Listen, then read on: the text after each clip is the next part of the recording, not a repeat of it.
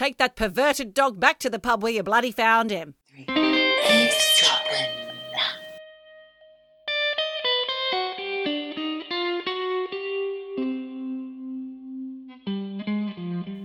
Hey, Michelle. Oh, God. You look like you've just been through a London heatwave. Well, I tell you what, right now I'm sitting on a kind of plastic chair in shorts. So I'm slipping and a sliding on this little chair. Sticking. Do you know what? Sticking and a stocking. What?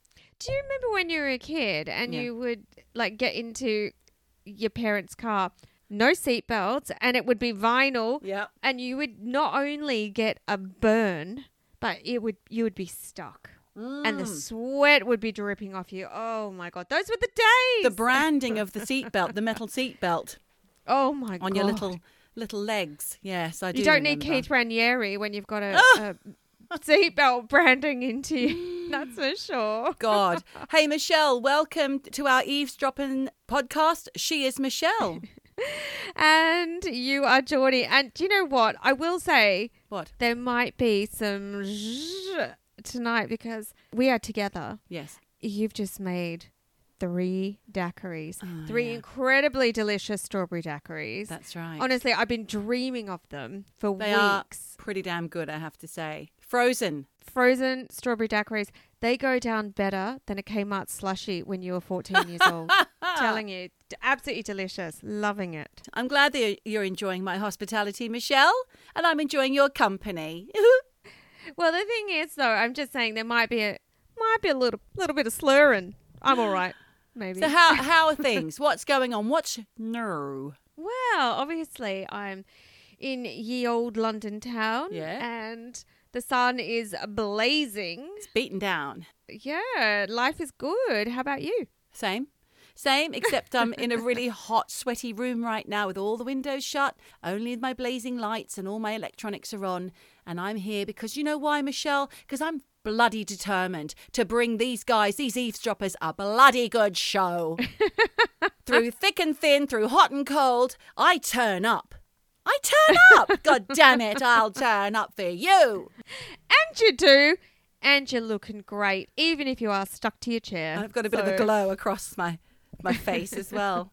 I'll be sliding off this chair. I'm not stuck to it. I'm slipping off it. It's like I'm sitting in a pool of water. Hot water at that. It's not nice. Oh, dear. So, any latest news, gossip, anything to tell me? Any titbits, Michelle? We love a titbit, a bit of tit. Tit. You know, I did think it was a tid, but it can be either or. A tid or a tit. Yes. A titbit.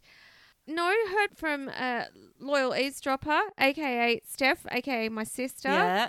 Loving gleaming the cube, a.k.a. polishing the knob. That was from our Gator Rogowski and... It was the murder episode. Lynn Dawson. It was a murder. Yes, it could have been Lynn Dawson and Canberra Cold Case, actually. Was it Leanne Herford? Liz Herford. Herford, that's it. I'm glad you've got a memory. 3 daiquiris in and I've got no memory for anything. So if you haven't heard that episode, dear eavesdropper, please go back and listen. It's a very exciting story and it's true crime, which, by the way, is what we're doing today. But hold that thought, because Michelle, what did your sister say? I think you've forgotten to tell us. Steph was she was just cacking out on the bus. So she was listening and then you said gleaming the cube in the way that you do. And I said polishing the knob. She pissed thought that herself was good. Laughing. Everybody was laughing. Everybody laughed. We all laughed. You know, we did have a message from a long-time eavesdropper, Lizzie Beacon. She said she's still loving the pod and she especially loves the missing persons episodes. Does she, Michelle? Well, that's a jolly good job we're doing true crime today then, isn't it? I know. And then, you know, she gave me a wonderful link to a really, actually very sad police resource, British police resource, which is an online database of bodies and remains of people who are unidentified. Oh, no. Sometimes it's just a tattoo on an arm. That's all they got. Or a police, what do they call it? Etch-a-sketch? No. What is it? It's not called an etch-a-sketch. That's something you would get for Christmas in 1978. You're talking about an e-fit.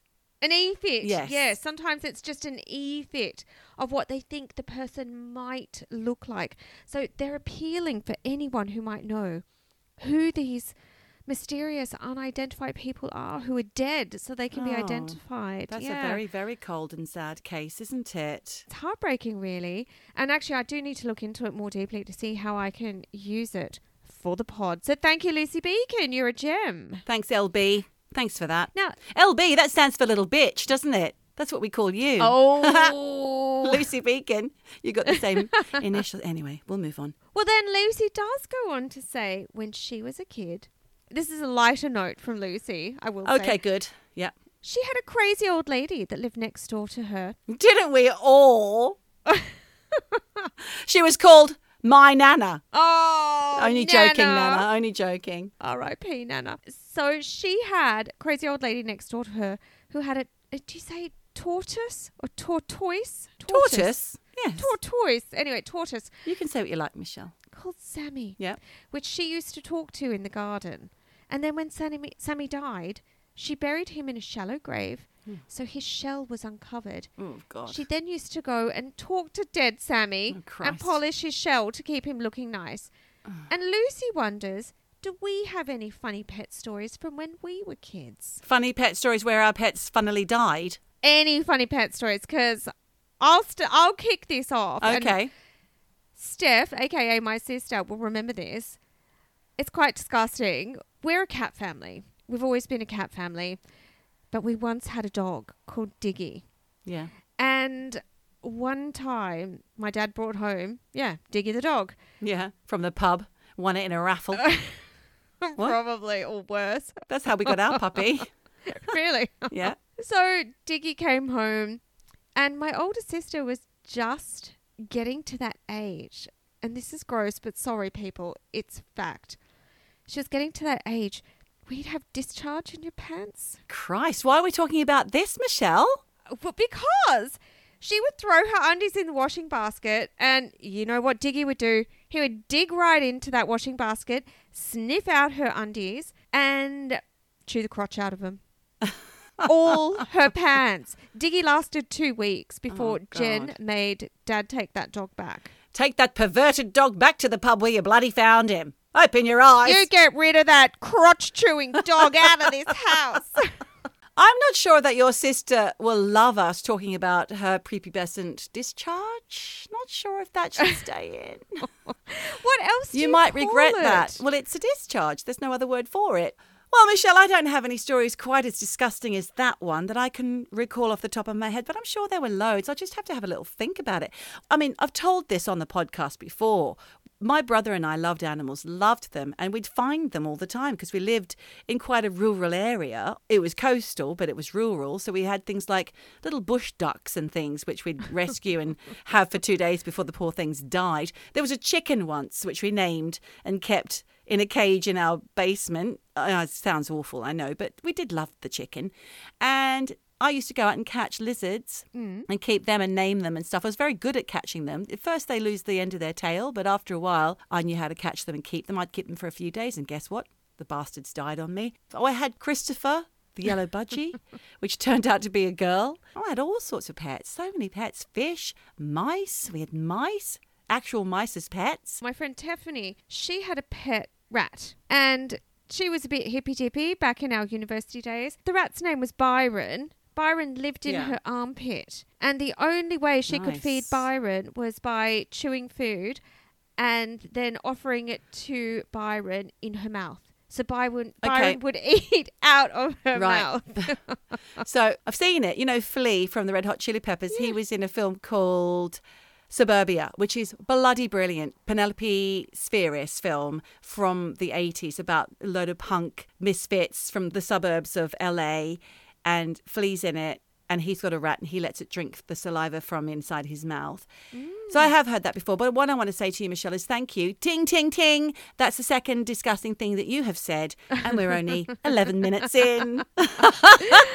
Well, then I'll tell you my last pet story then, which is not disgusting. Like I said, we had cats. I can't remember who had this genius idea, but there was a cat cutout made out of metal, and it was black. and we put mirrors for eyes on this cat. And we would put it on the road, and then we would just wait to see which cars would like screech the tires and stop, and which would just run it over. That's a recipe for disaster. Well, it wasn't fun. I mean, we were kids. Come on. So we had this cat on the road, and we were hiding, watching. We were just pissing ourselves laughing. People would get out, and they'd be like, "God damn it, it's a metal cat," and they'd kick it and all sorts. But anyway, our claim to fame as kids was because in Australia, and you must remember this, every week there was a kids' police half hour with Constable Kenny Koala. I don't recall. Okay, maybe it was a Canberra thing. Maybe it wasn't nationwide. I'm not sure if I know Constable Kenny. Constable Koala. Kenny Koala. He was a little furry koala like toy with a police hat and a little police vest on. Anyway, he'll come on every week and say, "Oh, he was a right constable." Oh. Well, he'd come on and he'd be like, "Oh, stranger danger," or "Oh, you've got to be wearing your bike helmet," whatever. And every week they had a segment which was low act of the week. We got it. You were that. Oh, we got wow. low act of the week, all because we were making motorists stop because they were trying to save a metal cat. You must have been pretty fucking proud of yourselves, you little bastards. We loved it. So anyway, thank you, Lucy Beacon. I hope you had some enjoyment from our pet stories. Or rack off, you dag. Piss off. No, I can furries. Get fucked. See you next Tuesday. Give me black dog up, yeah. So this week, Michelle, like I said, it's true crime. True crime Murder. time. We like murder. Murder. So I'm going to kick it off today. I'm kicking it off today because I want to tell you a little bit. I mean, it's never fun, the murder stories, and apologies in advance to all of you who are of a delicate constitution. But I do know a lot of you little delicato balls out there do love the murders. I mean, we try not to get too descriptive, although I think Michelle might like to get really descriptive later, but we'll put the warning bell on if you're eating or Juice dropping. So today, Michelle, I would like to tell you about incels. Yeah, look, they creep me out. I'm so excited to hear what you're going to talk about. Well, Michelle seems to know already creepy. what an incel is. I know what incels are, but come on, let's go. Let's take it away. Well, incel is shorthand for involuntarily celibate. So basically, it's people who essentially can't get laid. Can't get a root. They identify themselves by their inability to establish sexual partnerships, and they're predominantly men seeking heterosexual sex, but there is such a thing as femcels, Michelle. Ladies who feel the same way. Okay. A typical self-identifying incel will be recognised by the following qualities: self-loathing, anti-feminists, so I don't know how that works for the femcel. I guess maybe it's the opposite. Maybe they're misogynists. Is that right? Who are people who hate men? Yeah, misogynists. I'm not sure if I've got that right. I'm feeling a bit confused. Anyway, also vocally advocating violence against women, advocating the removal of women's rights, and racism. So all round a bit shit. Yeah. What a catch. No wonder you can't get laid. Exactly. Incel for a reason.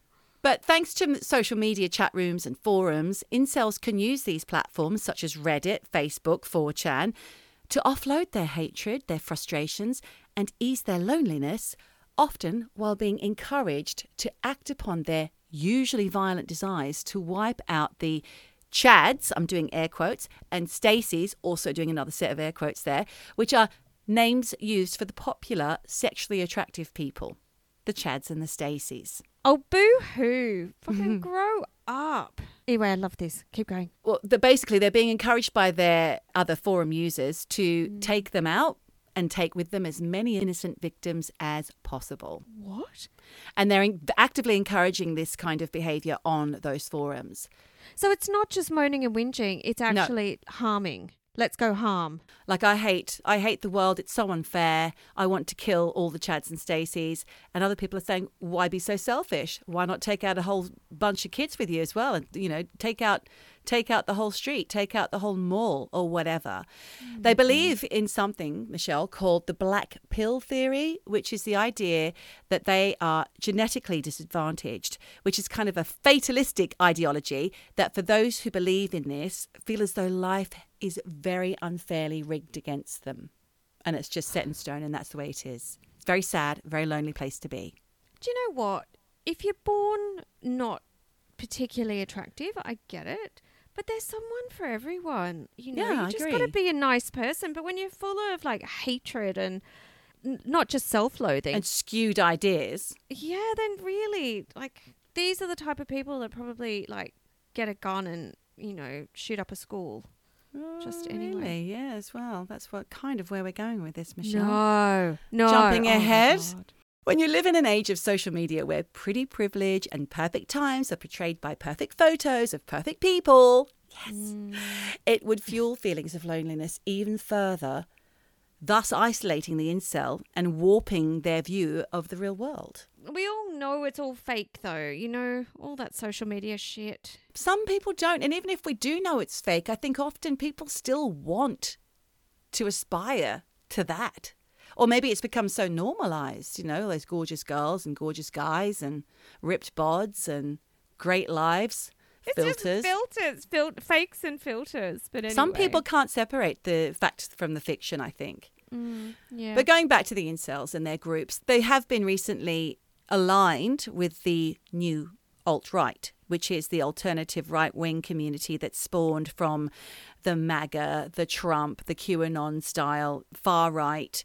There was even a documentary recently that Louis Theroux did, which was quite enlightening and shocking, about alt-right, very young men. Because the thing is, the incels and the alt-right do share similarities, such as gallows humour and a hatred of women and ethnic minorities. God, it's all very cute, isn't it? So let's go to Santa Barbara in California. On the evening of the 23rd of May 2014, Elliot Rodger, trigger warning, stabbed 3 men, seemingly one at a time as they all arrived at his apartment. Around 3 hours later, he drove to a sorority house where he tried and failed to gain entry. So he shot 3 women outside, 2 of whom died. Then he drove past a nearby deli and shot to death a male student who was inside. He then began to drive through Isla Vista, shooting and wounding several pedestrians from his car, as well as ramming people with the car. The police then turned up and he exchanged gunfire with police twice and was injured in the hip. After his car crashed into a parked vehicle, he was found dead inside with a self-inflicted gunshot wound to the head. Now, before this rampage, Rodger uploaded a video on YouTube where he outlined his attack and motives and explained that he wanted to punish women for rejecting him, as well as chads, you know, popular men, because he envied them. He also emailed his so-called manifesto to acquaintances, his therapist, and family members. This guy... Wild, huh? You're speechless, Michelle. I am, because I feel like we've talked about a similar thing. Maybe it was a Norwegian guy back in season 1 or beginning of season 2 who went on a similar rampage, just killing senselessly. Well, I hate to say it, this guy wasn't the first and he certainly wasn't the last to do such a thing. So this manifesto that he wrote to all these people went into details about his childhood, his family conflict, his hatred of women, and frustration over his inability to find a girlfriend. And he also showed contempt for couples, especially interracial couples, despite the fact that his mother and father were an interracial couple. His father's an Englishman, and his mother, I think she was from Singapore, or I don't remember. So in this manifesto, he outlined his plans for his retribution. So he was British by birth, and he moved to the States with his parents, who both worked in the film industry and were quite successful as well. His dad, Peter Rodger, is known for his 2009 documentary film Oh My God, as well as his work as a second unit director on the Hunger Games. And he's won a number of awards. And he's from Tenterden in Kent, which is somewhere that I'm quite familiar with. Yes, that's very near where you spent a lot of time. But back to Elliot Rodger. He had seen throughout his childhood, and his parents did split up when he was 7, but it sounds like he had a really privileged upbringing. But he had seen multiple therapists since he was 8 years old. But his attorney said he had never been formally diagnosed with mental illness. Now, I'm not quite sure how he got an attorney because he was dead. I mean, who knows? There's a glitch in my story, sorry. I will ask, did you see a picture of this guy? Yes, I did. Handsome? Yeah, I didn't think he was bad looking, but as you'll go on to find out, he was diagnosed with pervasive developmental disorder, not otherwise specified. That's the name of it. All of those words, Michelle. Right. It's an autism spectrum disorder, and he was diagnosed with this in 2007. Okay. Hold that thought. I'm not trying to say that people with autism spectrum, like on the ASD, autism spectrum disorder, have a tendency to commit these kind of crimes. So hold that thought. We're going to Toronto in 2018. It's in Canada, obviously Toronto, April 23. A rented van was driven along Yonge Street through the North York City Centre business district, and the driver was a man called Alec Manassian, and he targeted pedestrians, killing 11 and injuring 15, some with critical life-threatening injuries. 9 of those victims were women. Did any of them die? 11. Oh, jeez. 11 of them died. So 9 of those victims were women. Manassian attempted to commit suicide by cop, which, as you know, is when they pretended that he had a gun on him and he didn't. But the cops didn't fall for it. So they arrested him. At the time of his arrest, Manassian described himself as an incel to the police and in social media postings. He pleaded not criminally responsible to the 10 counts of first-degree murder. 10 counts? I thought there was 11. Another little hole in my story there. Sorry about that. And 16 counts of attempted murder in November 2020, not long ago, but was found guilty on all counts in March 21 and was sentenced in June 22 to life in prison. Now, did he identify as an incel? Yes, he did. I just said that. He identified as an incel and he had an Asperger's diagnosis, unfortunately. Then we're moving on to Keam in Plymouth, in Devon, in the UK. So you might remember this. It's the Plymouth Massacre. And it was only in 12th of August last year, 2021. 22-year-old Jake Davison shot and killed 5 people and injured 2 others before fatally shooting himself. And he started at home with his mum, 51-year-old mother, and he had an argument and he shot her in the head. Then he left the house, and trigger warning, witnesses described him with a pump-action shotgun, and he shot and killed a man in the street and his 3-year-old daughter. Then he injured a 53-year-old woman and her 33-year-old son in a house before shooting and killing a 59-year-old man who was walking his dogs in a nearby park. Davison did not know any of the victims apart from his mother. And then he went to another street, shot and fatally wounded a 66-year-old woman. And he told a passing resident at the time that there was nothing to worry about before shooting himself to death. Oh, my God. This lasted 12 minutes, this deadly rampage. And he uploaded videos to YouTube beforehand, and he would reference inceldom, and the black pill worldview, and also nihilistic behaviour. And in his last video, Davison described himself as beaten down and defeated by life and said, "I wouldn't clarify myself as an incel, but have talked to people similar to me who have had nothing but themselves." He was a busy Reddit user, and he had his account suspended a day before the shooting for making inappropriate comments to a 16-year-old American female Reddit user who he had an ongoing friendship with online. But he began to try and start a relationship with her and was persistently asking to have sex with her throughout the conversation. She said it's too much and she reported him. He had previously expressed misogynistic and homophobic views, and he was in deep despair and furious with his mother and felt like a failure at not being able to find a girlfriend. How is that his mum's fault? You know? Well, it's not his mum's fault, but I think she's a woman, and I guess after a while you you kind of pour it all into the nearest person to you. They used to be really close, according to witnesses.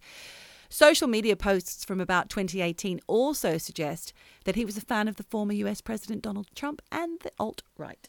Q. And you did mention 4chan earlier. You know, it all links.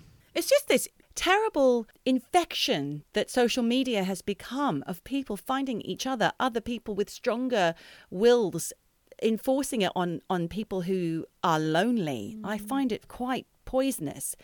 Anyway, going back to Jake Davison, he did describe himself as, in quotes, autistic or whatever, end quotes. Right. Now I'm going to talk a little bit about this Asperger's link, because it was really sad that all of them, and even a lot of the school shootings that you'll hear about, relate back to certain Asperger's qualities. Okay. Experts are clear that Asperger's doesn't make a person more likely to commit violent crime. And people with autism spectrum disorders, ASD, we call them from now on, they struggle with their communication, which makes it difficult for them to form close relationships with people. That would make you so isolated. Yeah. And they have difficulty feeling like part of a group. Again, isolation, loneliness, inability to communicate. So what do you go? What do you do? You go online. And then I think they find it really easy to be influenced by other people. That's their group. That's their home. Yeah. And you've got people saying, just kill yourself and take loads of people with you. They may be inclined to just do it. It's very sad. It's shocking. The psychologists in the reports that I read agree that people with autism or Asperger's are not more likely to commit violent crimes than members of the general population. But obviously in rare cases it can happen. There's no evidence that people with ASD are more violent than those without. And like I said, school shootings and mass killings, generally speaking, are carried out by individuals with neurodevelopmental disorders.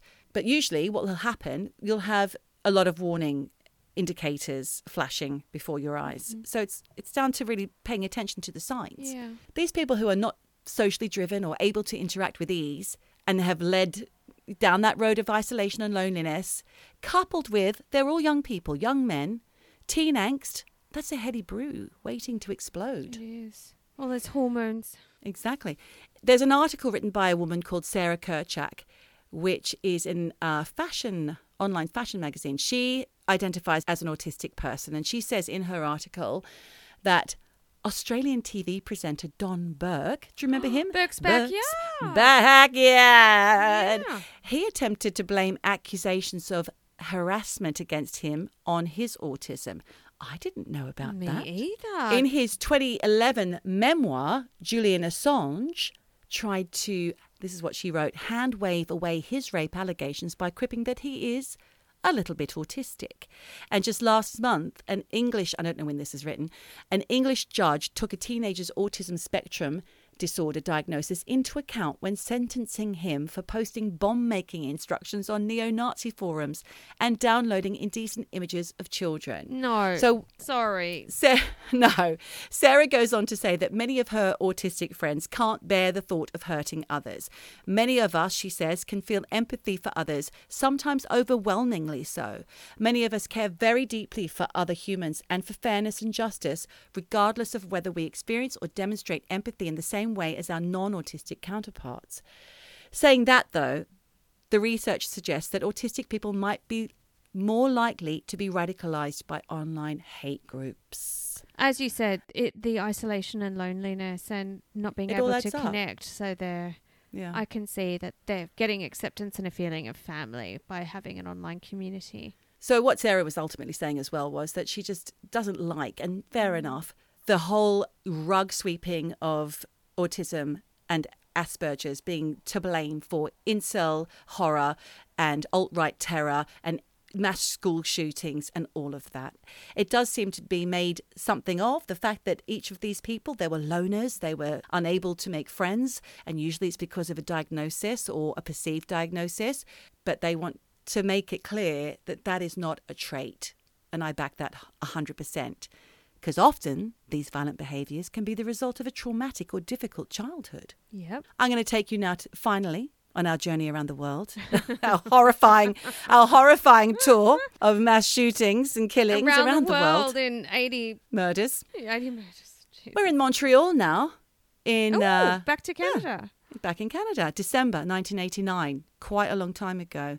École Polytechnique Massacre, it was called, also known as the Montreal Massacre, which was an anti-feminist mass shooting in the College of Montreal, Quebec. 14 women were murdered, 10 further women and 4 men were injured. A man called Marc Lepine, armed with a legally obtained Ruger Mini 14 semi-automatic rifle and a hunting knife, entered a mechanical engineering class and ordered the women to one side of the classroom, telling the men to leave. He announced he was fighting feminism, then shot all 9 women in the room, killing 6. He shouted to one of the victims as she tried to defend herself, "You're all a bunch of feminists. I hate feminists." His suicide note blamed feminists for ruining his life and included a list of 19 radical feminists that he would have killed if he'd had time.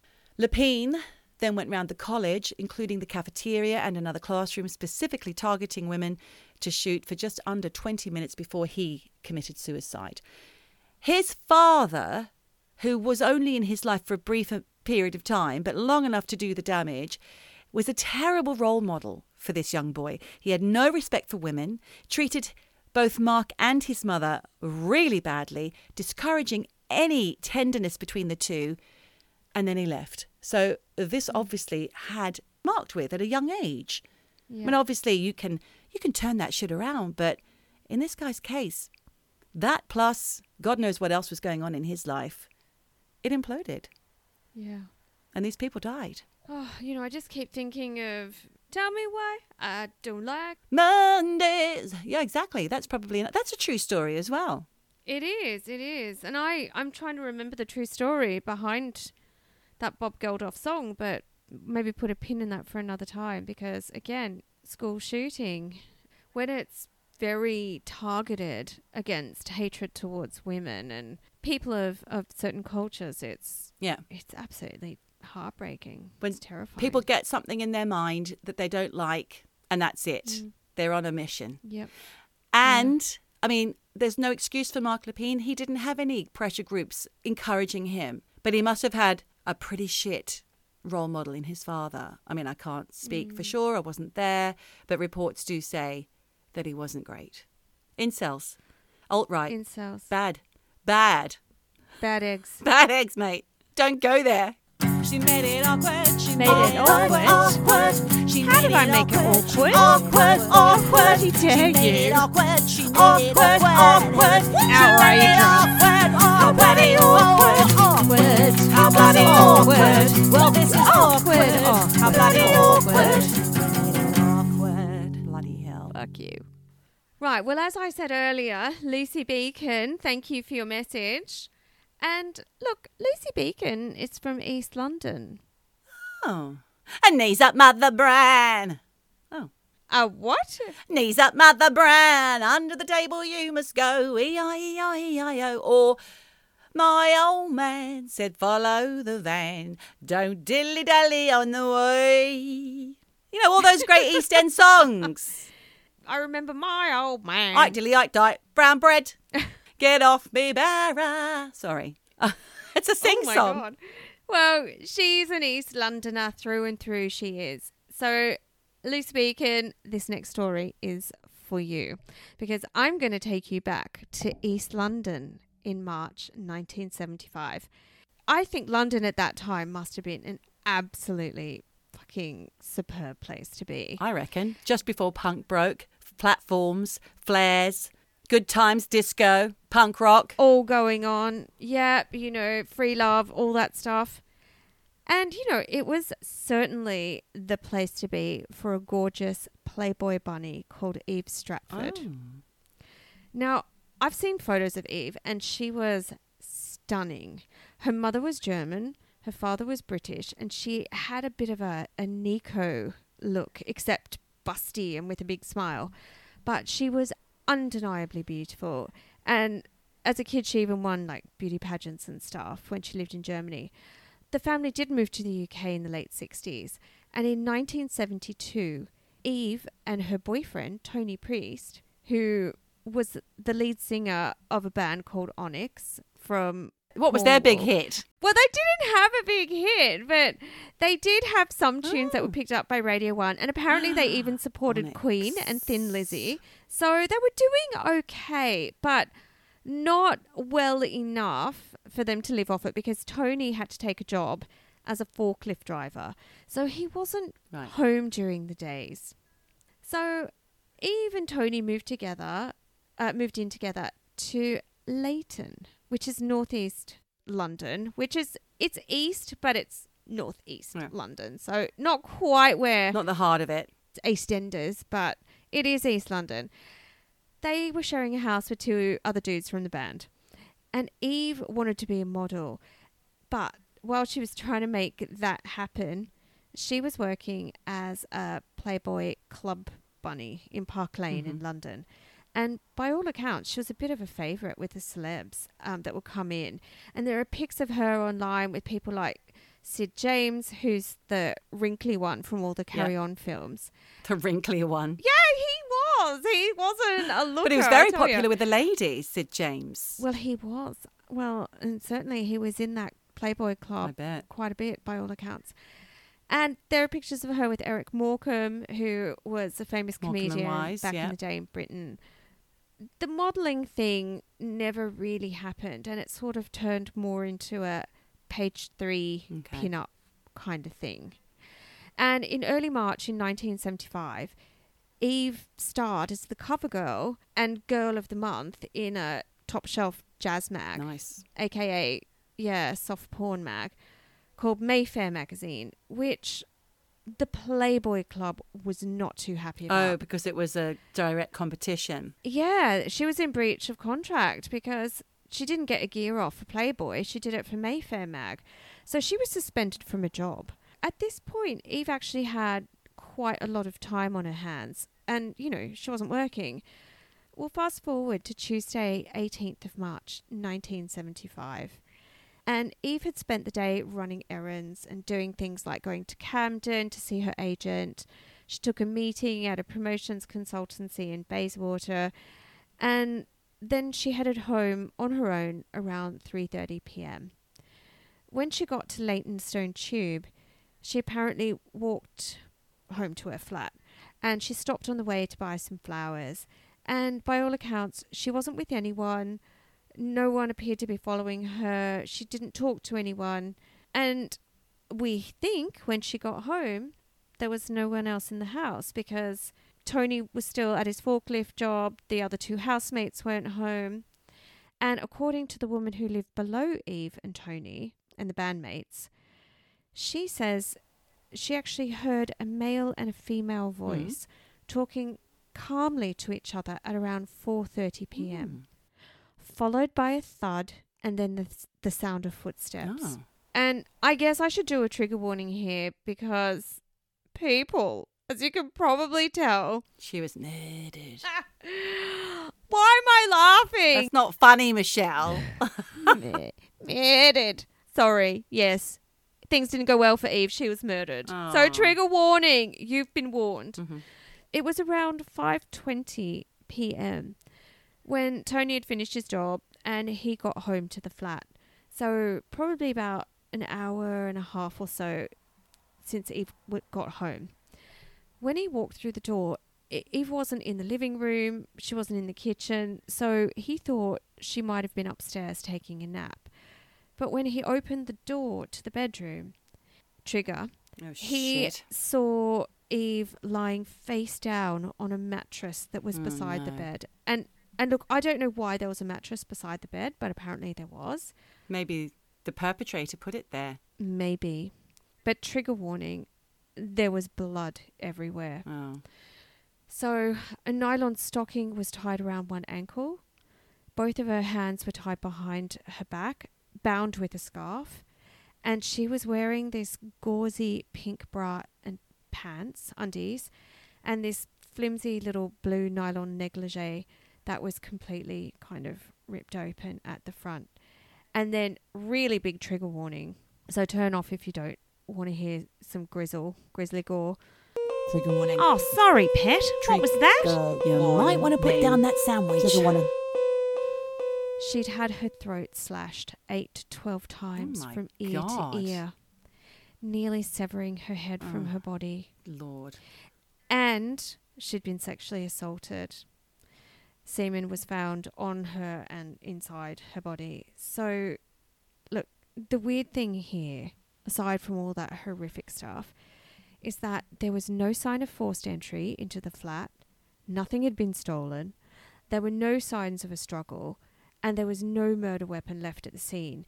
And apparently, according to police, there was this weird, strange, cloying, sweet smell in the bedroom that the police believe was a smell from her murderer.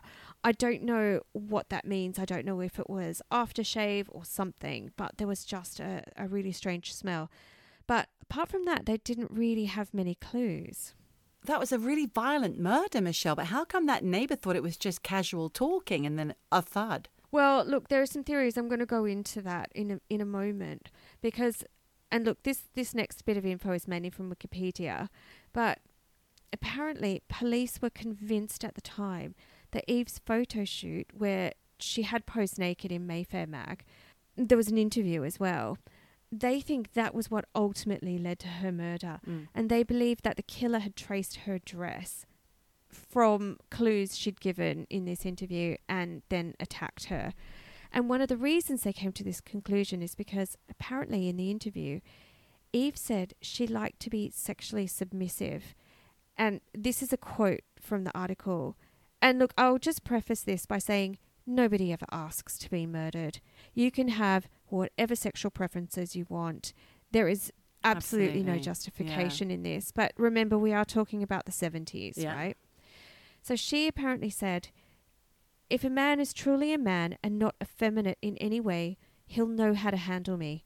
I like to be dominated, not whipped and tied up or things like that, but just kept in my place. I get very bored with straight sex. I like playing little games with my lovers to turn us both on.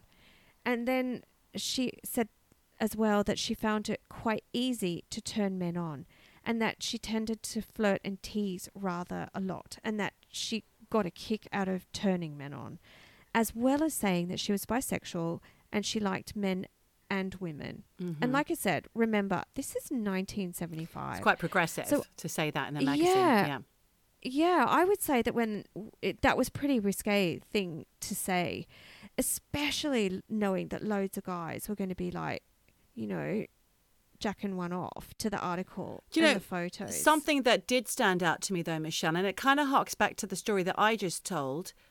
She said she almost was, what's the word I'm looking for? Calling out any effeminate men. A little bit, yeah. And that to some men could be emasculation. Yep, and a red flag. Yeah. That she needs to be put in her place, and not sexually, but murder. So apparently she also said in this article that she lived alone with her cat. Now, I don't know why she would say that, more than maybe to appear in the article that she was available and single. I don't know. It sounds like all a bit of a role play, to be honest, the whole article. Well, you know, I mean, do you remember back in the day, like, you know, gay film stars would pretend that they were straight so, you know, they wouldn't put fans off. Maybe it's a case of that as well. I don't know. I'm wondering if she even wrote it. Well, maybe not. Who knows? Who knows? But the police at the time did think that these comments did lead to her murder. And they did that. Perhaps somebody really did think that she lived alone, not with her boyfriend Tony and her housemates. Going back to the murder scene, they didn't find any like defense wounds on her body, and no one heard any screaming, which led to police thinking that maybe Eve knew her killer. But I'm not so sure about this, because what if whoever killed her didn't follow her home, but had actually broken into the house beforehand and was waiting for her? And if that was the case, when she opened the door, she might have been really fucking scared and threatening to scream, which is why she had her throat slashed. Or she could have been so terrified that she just complied with the killer and just did as she was told. Who knows? And remember how I said she bought a bunch of flowers on the way home from the tube? Well, apparently this bunch of flowers was found in the hallway at the ground floor entrance, not up in her first floor room, which to me indicates that she got a shock and dropped those flowers. So the killer was either inside the apartment or maybe lurking around near the front door as she came in, and then barged his way in while she was opening the door. And as you can imagine, look, detectives were all over this case. You know, here was this gorgeous, glamorous Playboy bunny murdered in cold blood. So they were looking into whether she'd had like a secret lover who ended up killing her. But in the end, they dismissed that idea because they thought it was too close to the time that Tony could have come home. You know, he could have got off work, 10 minutes early and been home. So they sort of don't think that it was a secret lover. And another theory is that she knew her killer and let them in. Which sounds plausible, because you think, like, what if there was an obsessed client from the Playboy club or a jealous friend, a guy friend who was kind of like, if I can't have you, no one will. So, she or an employer known the person. Yeah. Look, anyone that she had known, or maybe an acquaintance, who knows? But apparently, some of the bunny girls interviewed had said that Eve had had dirty phone calls in the lead up to the murder from an unknown caller, and in fact had received 3 heavy breathing, hang up kind of phone calls on the day she died. Eve had also apparently complained to some of her bunny pals about a guy who had been lurking near her house and who had been following her in the weeks leading up to this. And he had a stiff walk, is how she described it. But this didn't lead to anything. And there were also rumours that an associate from the club had tried to run over Eve with his car as she left the bunny club a few months earlier. But again, this also led to nothing. Yeah, I think she was just probably beautiful and bright and full of energy, and people maybe got a bit obsessed with her. Again, it's relating back, to people who are jealous of that, like the incels, who just have to snuff it out because it's not fair. Yep. You've got the looks, you've got the charisma. I have been struck by this Darwinian... hit with the ugly stick. Ugly stick, exactly. And it's not fair. Yeah. Well, this is what the police were sort of going on at the time, that they thought it was somebody that she knew and who maybe just couldn't handle that she was now on magazines and just wanted to snuff her life out. I can't stop thinking about the smell in the room, the cloying smell. Yeah, well, a detail I didn't mention about this person that tried to run her over a few months earlier was they say he was Arab. And you know how Arabs often have this oud smell? Yeah. I don't know if there's a connection there. I don't mean to say that in any kind of racist way, but culturally they wear oud, which is very strong. It's quite cloying, but I don't know if we want to make that connection. Right, fair enough. Because I deliberately didn't put that it was an Arab that had tried to run her over. Mm-hmm. The police obviously went hard on searching for the murder weapon around where she lived. And they were looking in bins and gardens and whatever, and they didn't find it. But what they did find was a ripped up copy of Mayfair magazine with her on the cover. No. But it was also with another pile of porno mags, so they don't know if that was related. But somehow the police did manage to create 2, as you said, not etch-a-sketch, photo fit pictures of a couple of guys who were seen in the vicinity of Eve's flat on the day she was murdered. But again, that did not turn up any leads. Although in October in 1975, police in Liverpool found newspaper cuttings of Eve's murder smeared with lipstick in an empty bedsit, along with magazine pictures of her that had been stabbed with a dart. Oh my God. God. But again, that also came to nothing. And by 1976... How did how did it all come to nothing? I know. They're not doing something. They're missing something. Well, they just did not know who murdered Eve. And the investigation basically got wrapped up until 2007, when new DNA technology unexpectedly showed a link between 2 murders that were committed in 1975. Eve and a 16-year-old schoolgirl called Lynn. No. Now, this DNA showed conclusively that these 2 murders were committed by the same person. Wow. And as a result, Eve's case was reopened. Uh-huh. So I'll just go back to the schoolgirl murder.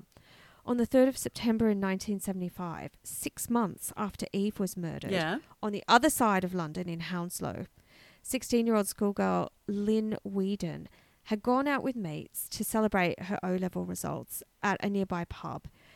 At 11 o'clock, she decided to head home, and it wasn't far from where she lived, so she just decided to walk home on her own. Now, I read a report that said normally she was pretty sensible about not going down dark alleys, but for some reason she took the shortcut down a dark alley that night. And trigger warning, at around 11:20 that night, she was hit over the head with what they assume was a bit of lead pipe. It fractured her skull. Her attacker then threw her over some gates into the grounds of the adjoining power substation to where the alley was, before dragging her out of sight and raping her. Oh my God. And she was discovered still alive the next morning, but she died a week later in hospital without ever regaining consciousness. I hate that. And look, around the time of her murder, a white male had been seen walking down that alleyway, and police think this mystery man was her murderer. So who is this guy? You know, is he a serial killer? How has he managed to evade police for so long over the years? And look, they have had fresh appeals for information about Lynn and Eve, and appeals for anyone who had information to come forward. But it's all come to nothing. I mean, they even put a £40,000 reward out in 2007. God. And look, you know, we're talking about 1975. Yeah. If this murderer could be dead by now. Yeah. You know, and if he's not dead, he's still out there living this life. Mm-hmm. Like having committed 2 basically perfect murders and got away with them. And they are no closer to finding who murdered these 2 women. And the hallmarks of the murders are very different. But they're the same person. Yep. The only thing that links them is this conclusive DNA evidence. Right. And there had been talk that maybe it was Peter Sutcliffe. Right. I was going to say. Who was serial killer at the time, but he's been ruled out. Well, they would have had his DNA. Exactly. And there is no one on file with this DNA profile. So. And no other murders linked. Well, there are other murders that could be a possibility. There's a woman called Elizabeth Paravincina, and she was murdered on the 9th of September 1977. She was 27 years old. She was murdered only 1 mile away from where Lynn, the schoolgirl, was murdered, and in similar circumstances. And people are saying that there could be a link between these 2 murders because she had walked home late at night before turning down a dark alley where she was attacked. Like schoolgirl Lynn, her skull was fractured. And like Lynn, her body was dragged away from the street into some shrubs. But they say that there was no sexual misconduct with the body. But it could have been that he fled the scene before he had a chance to, sexually assault her. But in a way similar to Eve, this girl, Elizabeth Paravincina, she was blonde and gorgeous and quite glamorous. So it's like there's 2 MOs here. Right. But the bottom line is, you know, after a bit of a police manhunt for the murderer of Elizabeth and photo fits and all that stuff, again, all led to nothing. Oh, what a shame. These are the cold cases that all these years later, even with DNA, they've got a clue, but they don't have that last piece of evidence that could put someone away or link it all together. And look, maybe this whole 23andMe might turn something up in the future. For sure. But as it is, we've got another unsatisfying cold case. Oh, and it's man. all for you, Lucy Beacon. Well done. Thanks, Michelle, for telling us about that. That is truly horrifying, but very fucking interesting at the same time. Eavesdropping. Eavesdropping. Eavesdropping. Eavesdropping. Eavesdropping. Show notes, Shelley. She's going to put all the links in the show notes. So have a look. Well, with that bright, inspiring story and the one before it about lots and lots of murders, I hope that everyone's not feeling too frightened in their beds tonight. Just don't walk down any dark alleys, people, late at night. Have your wits about you. Have your Put wits your car keys in your fists. between your fingers. My English teacher told me how to do that, and I still do it to this day. I think I learnt about that at school as well. Oh, girls, put your keys between your fingers and then you can smack them in the face or in the stomach. Or in the balls. In the balls. Kick him in Get the him in the balls. Yeah. We're not advocating that people go around punching men in the balls, by the way, but obviously you have to look after yourself. Just be vigilant, I suppose, is all you can do, yeah. Well, you know what else you can do, Geordie? You can just, whatever you do. That doesn't really make any sense. No, it doesn't. Sorry. Well, you know what, Michelle? Whatever you do in future. And wherever you are. In the world. Future. In the world. Just keep eavesdropping. Eavesdropping.